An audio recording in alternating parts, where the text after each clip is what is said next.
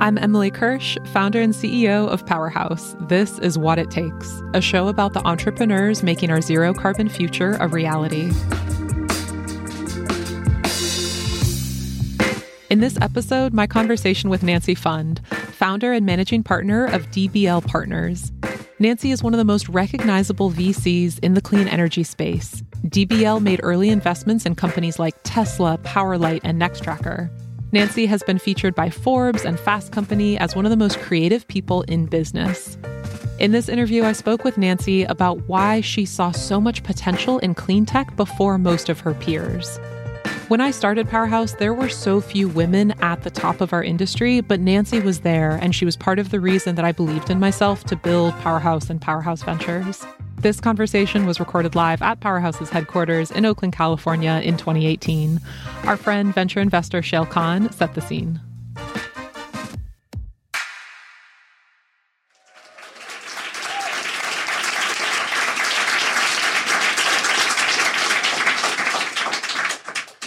So venture capital is in significant part a game of entrepreneur spotting. The job of the venture investor is to seek out and identify amazing entrepreneurs who will build businesses that withstand the inevitable litany of challenges that are going to come their way.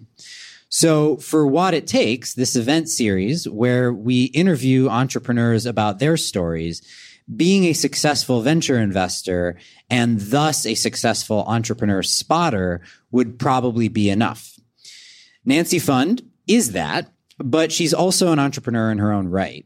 Nancy started and helps lead DBL Partners, whose mission is to invest in companies that deliver both economic returns and social and environmental benefits. DBL, of course, stands for double bottom line.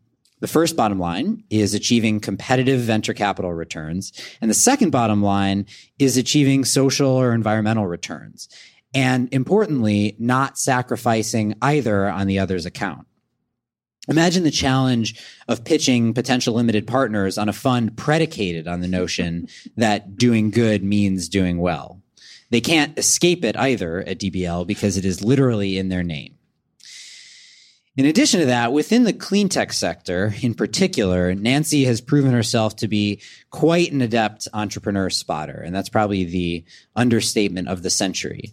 Among her many achievements in that regard, Nancy invested in Tesla in 2006 and also then in SpaceX. She then followed the Elon Musk familial ties into SolarCity in 2008, where she was an early investor. And if you really want to draw that path forward, SolarCity then made its first off-grid developing world investment itself into a company called Off Grid Electric, which DBL then led its Series C. But Nancy's successes don't just end with the Musk family and its extended branches, though that would be significant in and of itself. She also discovered and backed one of our previous What It Takes guests, Dan Sugar, and she invested in both of his major successes at Powerlight and then at Nextracker. And I could go on, and that's to say nothing of her successes outside of the energy sector, where her portfolio includes companies like Pandora. Beyond Nancy's professional achievements as an investor, I would just also add a personal note. One thing that I really admire about Nancy is that she is unabashedly outspoken about the issues that she deems to be important. It's why I think she embodies the idea of impact investing as well as anybody else that I've ever met. She's passionate about the future of energy, future of the environment, the food system, and the general well-being of people. Nancy and I were both involved a little bit in drafting energy policy ideas for a certain presidential campaign that failed recently. And throughout that process, I found her to be thoughtful, innovative, and incisive. And, I hope that her ideas, which are currently gathering dust on a shelf somewhere, see the light of day in another administration. So whether it is as an investor, as an entrepreneur, or just as someone who lives what they believe, Nancy is a model that many of us, myself included, would love to emulate. So without further ado, let's hear her story. Oh.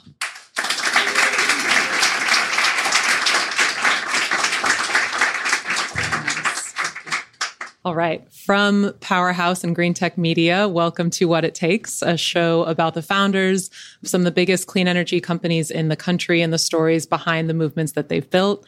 I'm Emily Kirsch, founder and CEO here at Powerhouse.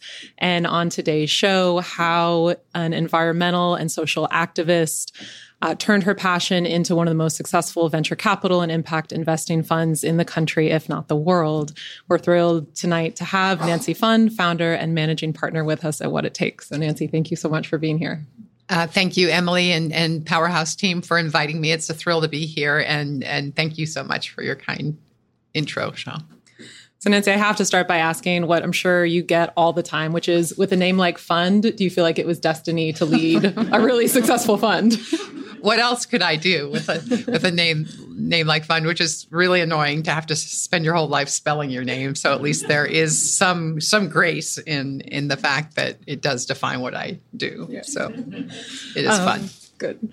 Well, let's start by learning a little bit about where you're from and what your family was like growing up. Sure. I was born in Bethesda, outside of Washington, D.C., but moved when I was very young to the Boston area. I grew up in West Newton, Massachusetts, went to Newton North High School, and just really became very active from an early age. It was kind of the era where a lot of social issues were getting a lot of attention. I grew up, I have 4 sisters and no brothers. So very early on, became aware that there was no sort of gender stereotyping in our house in terms of what chores, and how many chores you were assigned. So, which I also think helped me later on to not really think of activities as being gender determined. And just kind of had a normal upbringing. My father was a patent attorney and an engineer and an inventor. Invented all kinds of things that we built for him in the basement. And then my mother was a homemaker, but had worked for Senator Truman during World War II. Worked for the Department of Agriculture during the war effort, and in fact, that's where they met. And any early memories from childhood that stuck with you, or feel like things that shaped your career? Well, I would say there's one image that sticks with me, which I'll describe in a minute.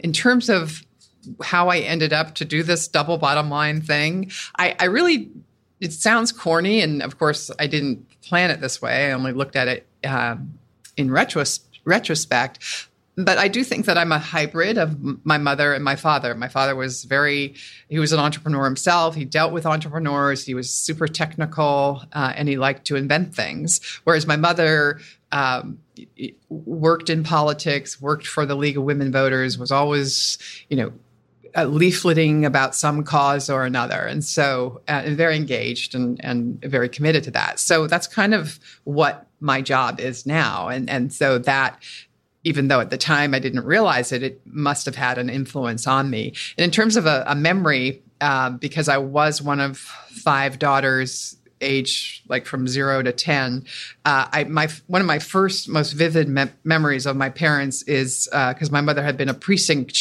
captain in the John F. Kennedy campaign for president, and they did outstandingly well. And so she and my father went to the inaugural ball for JFK, and you can think about having 5 kids. You can barely get out of the house, let alone dress for an inaugural ball, and that was a really special memory for me to see them so happy and getting all dressed up to go celebrate JFK's election. And so, from that early childhood of politics and invention, tell us about your college days and what that looked like. Sure. So I came west for college, and it was always a dream I had to come to California. And I became very involved in various social issues, just because that was sort of what I did in addition to academics. And I went to Stanford. Stanford had a program at the time where students could teach courses on political and social issues. So I decided to do that. I taught a class on affirmative action for women, which was pretty new at the time.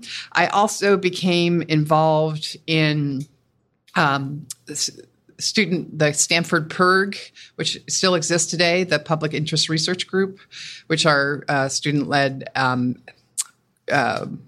research groups that look at various policy issues and try to change them for the better. And that was where I actually did my first energy transparency work I think I was a senior. It was during the gas crisis, and everyone had to pay a lot of money and wait in long, long lines to get gas in their cars because there was a shortage. And so we studied the gas stations that had signs out that you could drive by and see versus those that didn't post the prices. And so you might get gouged, but you didn't want to leave after waiting in line for 2 hours. So there was this disparity between the two approaches. So we studied that. And sure enough, of course, the stations that posted their prices were cheaper than the ones that gouged you after waiting for 2 hours. And they told you it was 3 times what you thought it would be. And so that was the study, the results. And we were asked by the head of the California Senate to testify on a bill that he wanted to introduce that would make gas price posting mandatory. And so we did that, and it passed. And of course, now you take it for granted because all gas prices are posted. And but that was an early success. It was something that gave me confidence that policy could be used for a good purpose. And it also gave me, it foreshadowed something that I would do over and over in my career. So the work you did as a student is why we have gas prices posted today. Well, awesome. It takes a team, but we started it. Yeah. And I was just surprised one day that it was actually, sadly, it was George Moscone was the who would become the mayor of San Francisco and be assassinated. But before that, he was the head of the California Senate. And he was the one that just took an interest in it. It's just a good story of how you can, with research and tapping at something that people really care about, you can make a difference. And then tell us about the years after Stanford. What'd you do next? So the years after Stanford, I worked at Stanford Medical School as a research associate, helping to write a book about innovation in medicine and the risks and the benefits, and asking questions about when things go wrong, who should pay, how do you get the benefits of medical progress without the risks, and say of DES daughters, for example, that were that. Because their mothers took a certain drug when they were pregnant, they ended up having a higher rate of cancer. And so we were just trying to figure all of that out. And so that was when I did a lot of writing and research. I also, at the same time, because I was doing research at the FDA for this book, that was when I worked for the Sierra Club. And so really the day after I graduated, I went to work in Washington, D.C. as an intern for the Sierra Club. I didn't get paid for that job. I did get paid for the Stanford job. So that's how I was able to make that work. And really, the Sierra Club back then, the Alaska Wilderness Act was being debated and passed, the amendments to the Clean Water Act. Some pretty major historic legislation. I was just a junior team member, but it was a very heady environment. Made me a lifelong member and fan. And then what'd you do after the Sierra Club? So after those jobs, I continued to work in sort of toxic substance-related health issues for the state of California. And then I just decided that I needed to understand, I knew the policy aspects of innovation and the not-for-profit side, but I wanted to learn the business side. So I went to business school. I went to the Yale School of Management, which at the time still is, but back then was more differentiated, really combined public sector and private sector into one curriculum. So that really suited me. I thought that was what I wanted to do. And then from there, I heard you were going to join California government. Yes. But then something happened. Yeah, the best laid plans. I actually, while a student, I wrote a study for Jerry Brown was governor for the first time in his last years. He created an organization which was so far ahead of his time, and even if it existed today, I'd still work for it. It was called the Office of Appropriate Technology, and it was really looking at solar and wind and energy efficiency and all of these that were incredibly embryonic at the time, and trying to find a way to bring them in. Like he put solar on some of the Sacramento state buildings, years ahead of anyone else. And so I was asked to write a paper on the impact of biotechnology on the state of California, and because that's what my thesis was and what that book project was at Stanford. And so I just got to go. I interviewed Linus Pauling and Oppenheimer, just a lot of famous scientists. Wendell Berry, I interviewed for the ag implications. And that was a really great report. We actually predicted that the agricultural use of biotechnology would be controversial, whereas the medical would be less so because it was more controlled. And of course, we didn't know the term GMO at that time, but that's really what we predicted back in 1982. So I was going to go work there when I graduated, but a new governor had been elected, and in the intervening year, and the very first thing he did was abolish the Office of Appropriate Technology. He was a Republican. He was very old school, so I didn't have a job, and there was a recession. It was terrible. But a few months later, I went and found a job at Intel, where I worked for 2 years. Which was back then Intel was sort of like Google. It was a place where so much was happening and there was so much innovation. And I ended up working for one of the co-founders of Intel, Bob Noyce, who invented the integrated circuit. And I was a speechwriter for him. Did you get to interject your thoughts and views on the world in the speeches that you wrote for him? Absolutely. He was, that's why you always wonder, why would someone become a speechwriter? Well, it is, especially if the person you're writing for is very powerful. It's a great way to educate people on your views. Do you feel like he changed his views because of what you wrote for him? Well, and sadly, he died very young, so he's not here to defend himself. But I think he would say I helped open his eyes to some of the social implications of the then embryonic electronics and integrated circuit technology. And in fact, he and I went on to do some public policy together before there was such a job. Yeah. And then from there, it sounds like you started to look for jobs in San Francisco. Tell us more about what led to that and what you found. Yeah, everyone always thinks I had this grand design to be a venture capitalist in San Francisco, and nothing could be further from the truth. To be honest with you, in college, I didn't know what a venture capitalist was. I was an anthropology major. You just heard I went to work for the Sierra Club. And so my path from Intel to San Francisco was really a personal one. It had to do. I got engaged. I was, very happy at the thought of getting married. My husband was a practicing physician at the time in Albany, and so he really couldn't move. He had a bunch of patients, and even back then, the commute between Berkeley and Santa Clara was horrific. I know we know how awful it is today, but it was even bad then. And so I had an apartment in Palo Alto, but I thought, well, I'm getting married. We should really not do that. So I said, well, I'm going to find a job in San Francisco.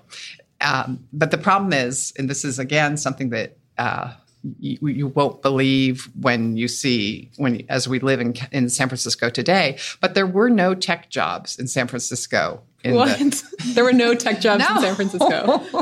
In the 80s, and even the early, I guess by the early 90s, but in the 80s, it was insurance, it was finance, it was some, like McKesson, which is still there.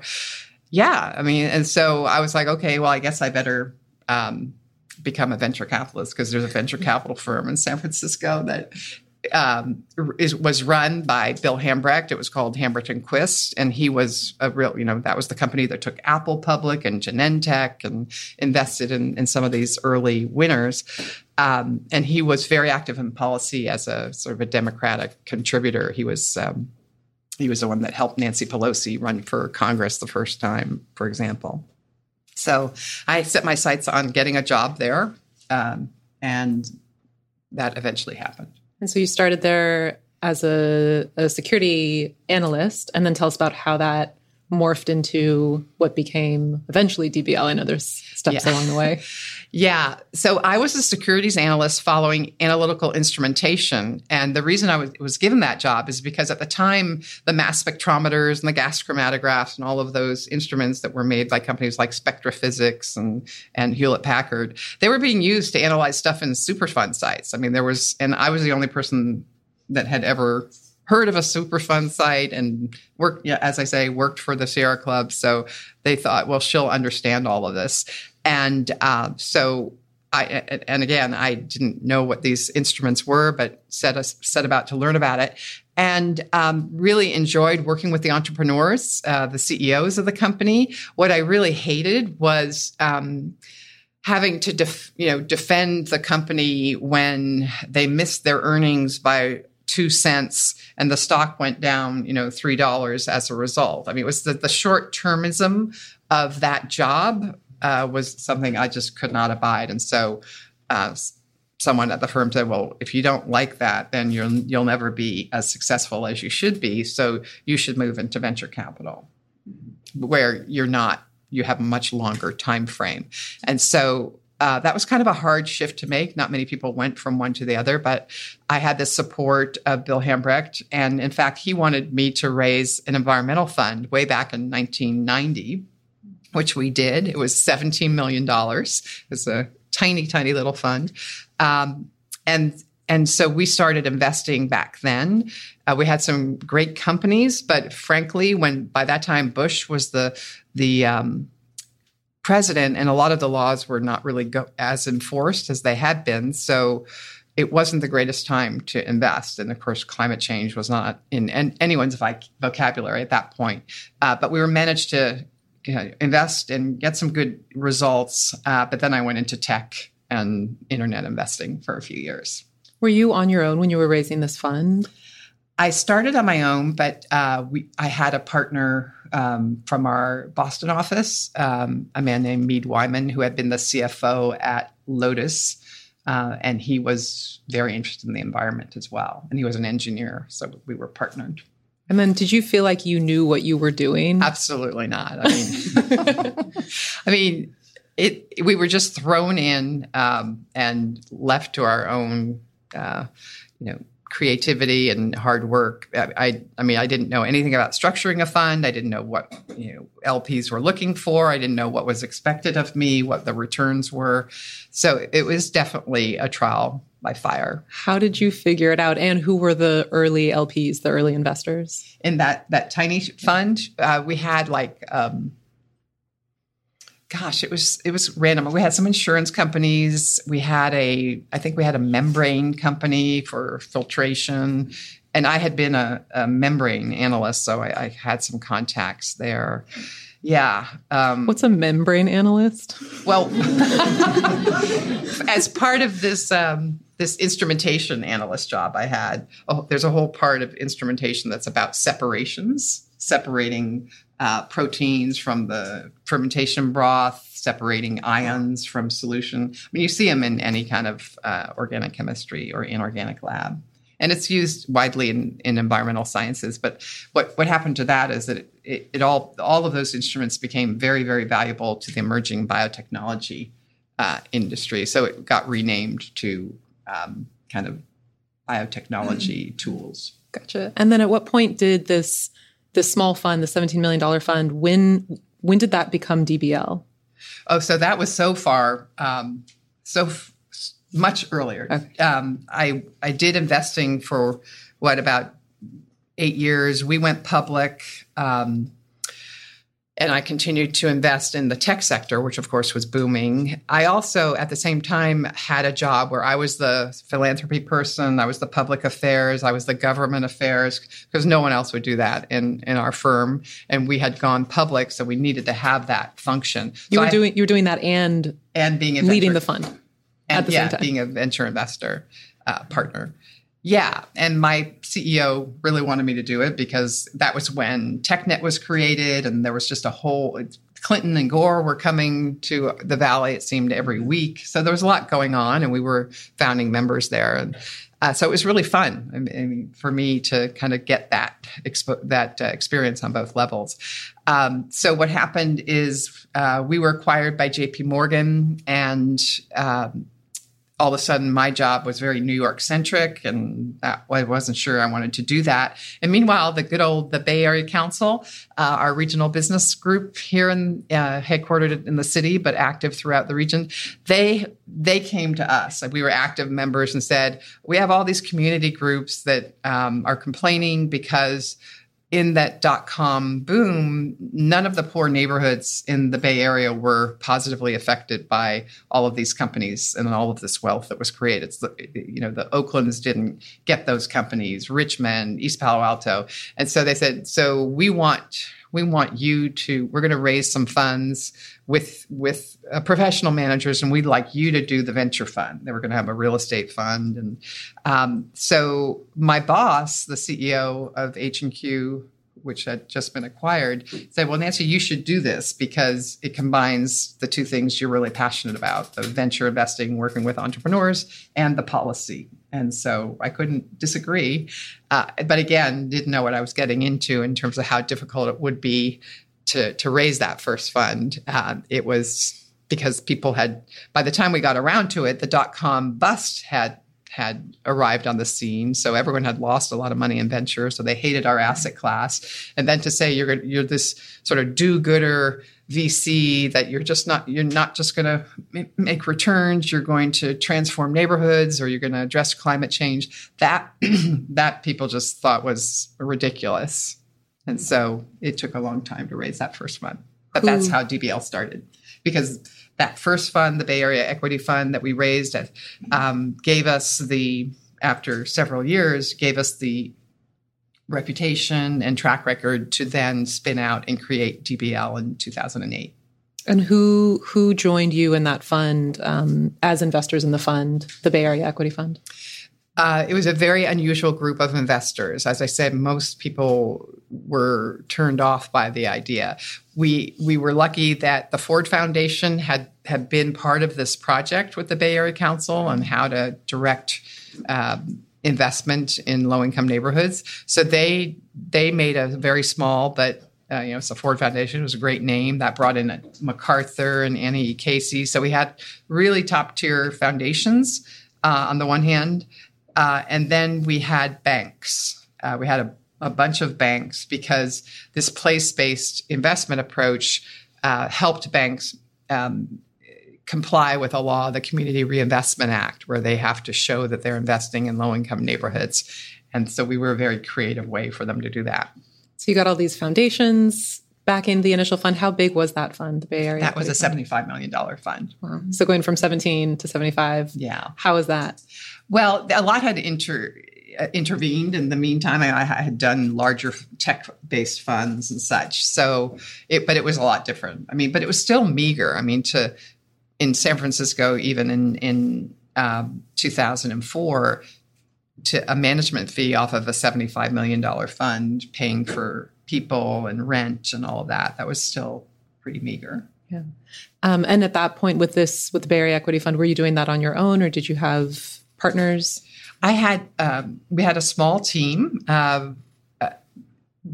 had a guy from M&A who was kind of gifted to me to work on this, a young analyst. Mark Perutz, who's still with us today, came over. He had been at Robertson Stevens. Seth Miller was with us for many years. He had worked at H&Q. And then my partner was Mike Dorsey, who later went on to work with the Wesley Group. And were you able to in the typical startup story, oftentimes you can't pay yourself. And was that part of your story, or because you're in venture capital, was everyone comfortable the whole time? We were not comfortable. I mean, we definitely took salary cuts to do this for many, many years. So I did not. I mean, I did get a paycheck, but for example, Mark and Seth came on and worked, I'd say, for over a year for no salary, because we just, we didn't have any funds until we had the money coming in terms of our management fees. So people literally didn't get paid for a while. And then when they did get paid, it was on the low end of the scale. And at the time, okay, so your team, some people on your team aren't getting paid. You're getting paid, but much less than you could have made if you were out there on your own. And meanwhile, very few people, if any, are doing what you were calling impact investing. Was there anyone else doing this, or were you it? No, there was no one else. I mean, there were some small kind of economic development oriented funds, but no one was going for iconic large company creation. And how did you know it would work? I think that it just seemed so logical, even though everyone said it was illogical. It just seemed to me that, these issues are going to become more important. The public sector does a good job up to a certain point, but they can't scale solutions. You need that entrepreneurial drive. You need, you just need the private sector to jump in. So, I mean, we never knew it would work, but it never occurred to us that we would fail, for sure. And from that $75 million fund, so you succeeded at that, and then from there you've gone on to raise larger funds. What have been the other fund sizes? Yeah, so when we spun out in 2008 in January, which turned out to be a terrible time to spin out your company because September happened and all of a sudden the world is just going is crazy and everything is very painful because of the economic crisis, including our portfolio was imploding at the time. I mean, I think any of you that have read the Tesla early days remembers that 2008 was a year where everything went wrong and we ran out of money, it seemed, on a daily basis. But that was happening throughout our portfolio. So the next fund we were going to raise in 2008, we delayed to 2009. And that was a $150 million fund where we doubled from the first. And because we had some exits, we were able to at least show people that there was a there. And so that was how we got to do the $150 million. And then our most recent fund, a $400 million fund, we raised in 2015, which we're still investing. And at each stage of those fund sizes, were there moments that you thought, especially it sounds like in 2008, were there moments you thought it just would fall apart? I think 2008 was the most difficult year for us because, again, people resented the money they had put into funds, that everyone was losing money. No one would co-invest in a deal because they had so many hemorrhages in their own portfolio that they were dealing with. They couldn't even think about investing in anything new. So it was hard to get follow-on rounds done. That was the year that Tesla had just immense troubles with its product development and raising money. It was the year that SolarCity had pioneered tax equity funding the year before with a investment from Morgan Stanley. And then all of a sudden, everyone lost their tax equity appetite because no one had any profits. So no one was paying any taxes. And so that, at the time we wondered, well, gosh, our business model just sort of evaporated. And so there was just so much uncertainty left and right. And but somehow we just worked on each problem and with the management teams, with our co-investors, and the rest is history. Tell us about some of the most well-known investments that you've made, like Nest and Tesla. Yeah, we missed Nest, or I shouldn't say we missed it. We never were offered it. So would have loved to have done that one, and very enthusiastic about where that space is headed. So Tesla, SolarCity, Pandora outside of the sustainability, but also PowerLight, which was the first of all of these. We were investors in that, which was acquired by SunPower. And Nextracker, those are some of our more famous ones. Mm-hmm. And any thoughts on Tesla now that you want to share, given maybe not as hard as 2008, but just some of the concerns that have come up more recently? Any thoughts on that? Well, I think that Tesla is an amazing leader that is able to paint the picture for so many people of what our clean energy future looks like. Now, with that goes very hard driving goals and a very competitive industry, the vehicle industry, and as well as now the electricity industry. So, and huge technology heavy lifts. So. But there's always been a culture at Tesla of extremely hard, demanding work, yielding results, and paving the way for what we all believe to be the right path for our energy future. So I think that without that drive, without that vision, without being a little bit audacious in its goals, we wouldn't be making the progress at the rate that we're making it. So I think it's a good trade.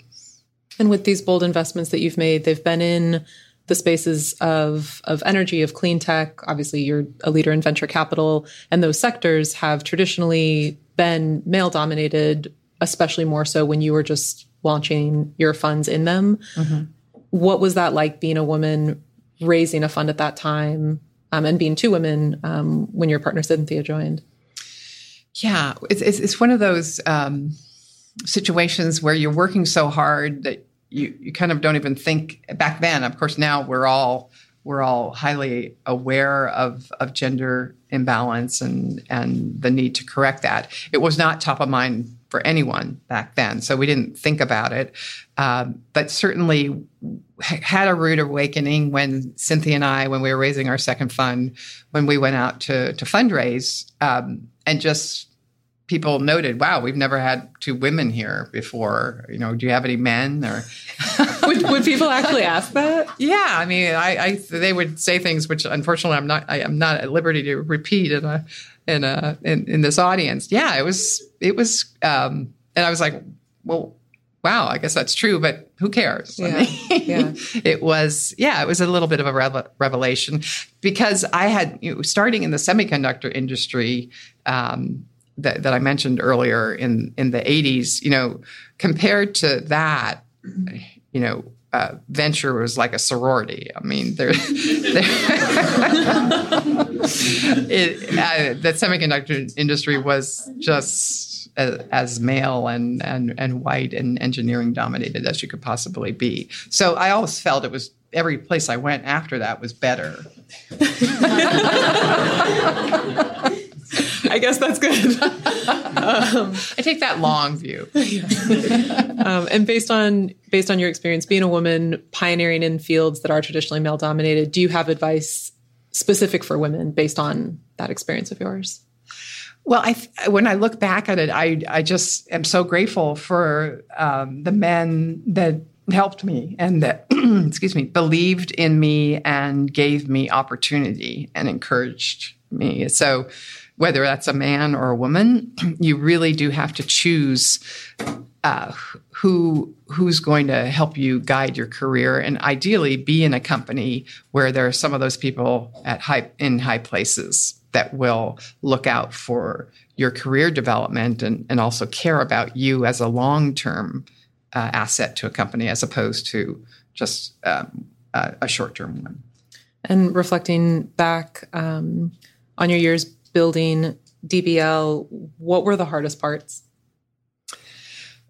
Well, the hardest part was the rejection, the many, many people that said no to us when we were fundraising, because you think you have this world-changing idea and you're very idealistic about it, and then to hear no, time after time is deflating, to say the least. So that was very, very difficult. And then what was also difficult was once we got the money and we started to invest it, the ridicule is too strong a word, but just to hear my colleagues in venture capital or in finance just look at me and roll their eyes when I would tell them I just invested in an electric car company or solar. But, some were sort of patronizing, oh, that's so great. That's so you. And then others were, venture capitalists don't invest in those sectors. Mm-hmm. What are you doing, Nancy? Get a grip. So that was hard because, you like to be, these are people I'd known for when I was a kind of vanilla venture capitalist. And you like to think that that they respect what you're doing. So, how did you handle that? Like, what did you tell yourself to get past those kind of comments? Well, we would always just go back to the, first principles that, where this globe is burning up. We've got to do something. Electricity and transportation are big culprits. And the world will come around to our point of view very soon. Did you get a chance to roll your eyes at them when Power Light and Nextracker got acquired? I was very happy. I tried not to dish it out.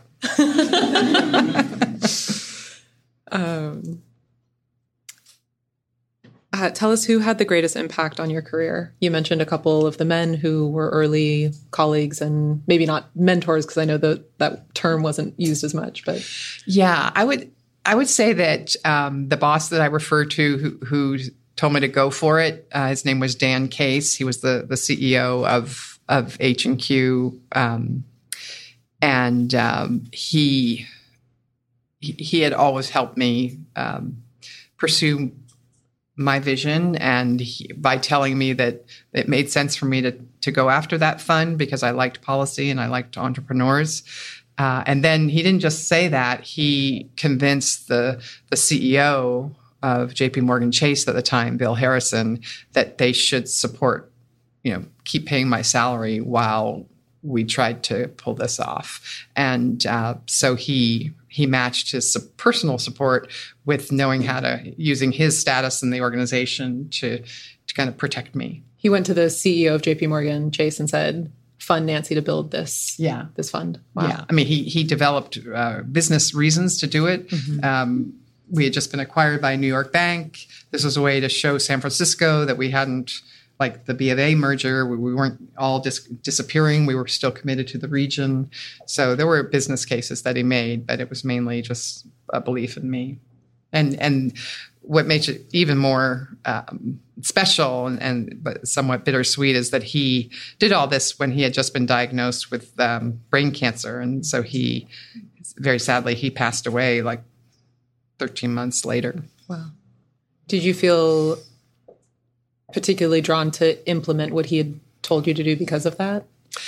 I did. And I mean, because his family was also a personal investor in that first fund. And I felt that I better not screw this up because I wanted to honor his memory. And in a funny twist of fate, his older brothers, his younger brother, rather, Steve Case, who was the AOL founder, and Jean Case, Steve's wife, they've become very, especially Jean, very, very active in impact investing. So it all came full circle. Very cool. So you clearly have had tremendous success, especially when a lot of venture capitalists were in clean energy, got burned, failed, haven't come back. What do you think has made you so successful? Well, I think part of it is I mentioned that small fund, that $70 million fund back in the 90s. They always say that venture capital is a lot of pattern recognition. And so I think that some of the difficulties we had in those early days, where we had some unsuccessful investments, I think I was able to recognize that syndrome a little faster than others, just because I had lived through the misery of it. So perhaps I was able to avoid some bad investments as a result of having that pattern recognition. I also think that my interest in policy, which is not really that common in the VC industry, helped a lot because I was able to very clearly see that certain policies would result in certain markets being attractive, and then jump in and try to help shape policy. Of course, you never win at that 100%, but you can certainly make a difference. So I think those are two things I think that set me apart. All right, we're going to move into our high voltage round. So these are short questions with relatively short answers. And the first one, in the past, we've asked the question, what is your spirit animal? But we actually got some really thoughtful feedback that the concept of a spirit animal is actually really important to many in the Native community. So we are updating the question to be, if you were an animal, what animal would you be and why? What animal would I be and why? Well, this is... we have a war between cats and dogs in our household, so I'll make some enemies either way. But I think I'd be a cat, just because they're so sly and independent, and yet you can bond very heavily with them, and they're fun to pet. Oh, that's very nice. What have you found consistently most inspiring?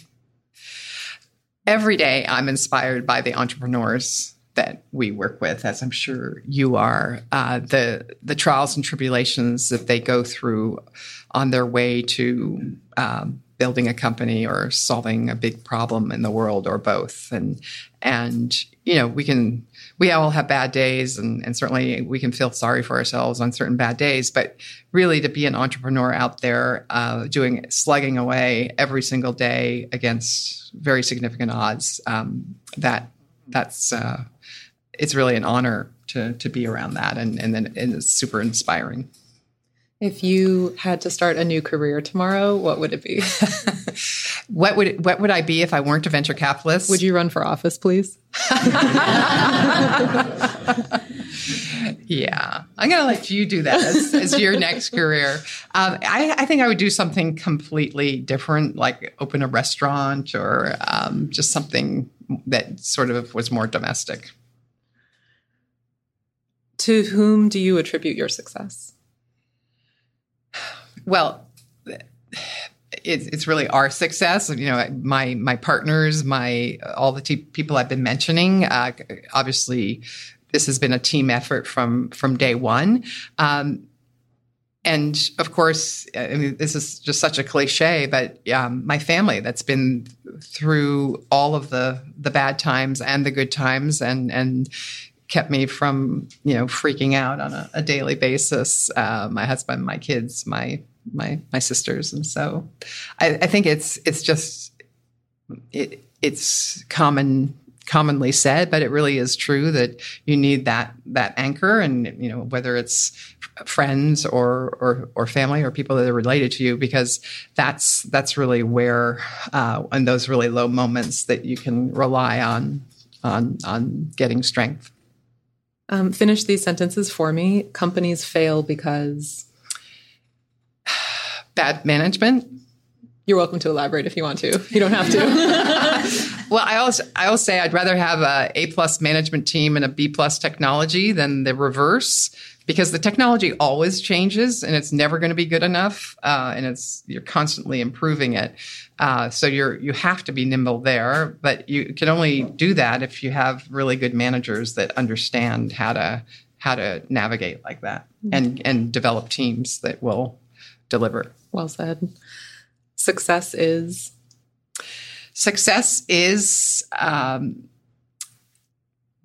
bringing clean, sustainable, cheap, distributed energy to the world, and creating quality jobs, economies around that, and preventing the ravages of climate change. My biggest regret is? My biggest regret is that it's not a big regret, but I regret that I worried so much about spinning out of JP Morgan to create my own firm, and I should have done it earlier and embraced it. What was scary about spinning it off? And was that your choice or someone else's? It was not my idea to begin with. It was Jamie Dimon, who was then now, of course, the CEO of JP Morgan. He wanted to spin out all of the funds in the bank for kind of de-risking the bank. So it was initially not my idea. I was petrified. I was like, I don't want my own company. I like working with entrepreneurs, but I didn't see myself as an entrepreneur. So I pushed back for, I'd say, about a year. And then it was inevitable. And as soon as we did it, which is why I say it's one of my regrets, it was like, wow, we should have done this a long time ago. Do you think you would have done it if it had been your choice eventually?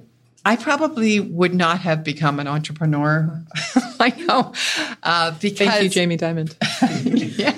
Well, because I worked at H&Q, and then when it was merged, I worked there for like 23 years. I mean, I was just not the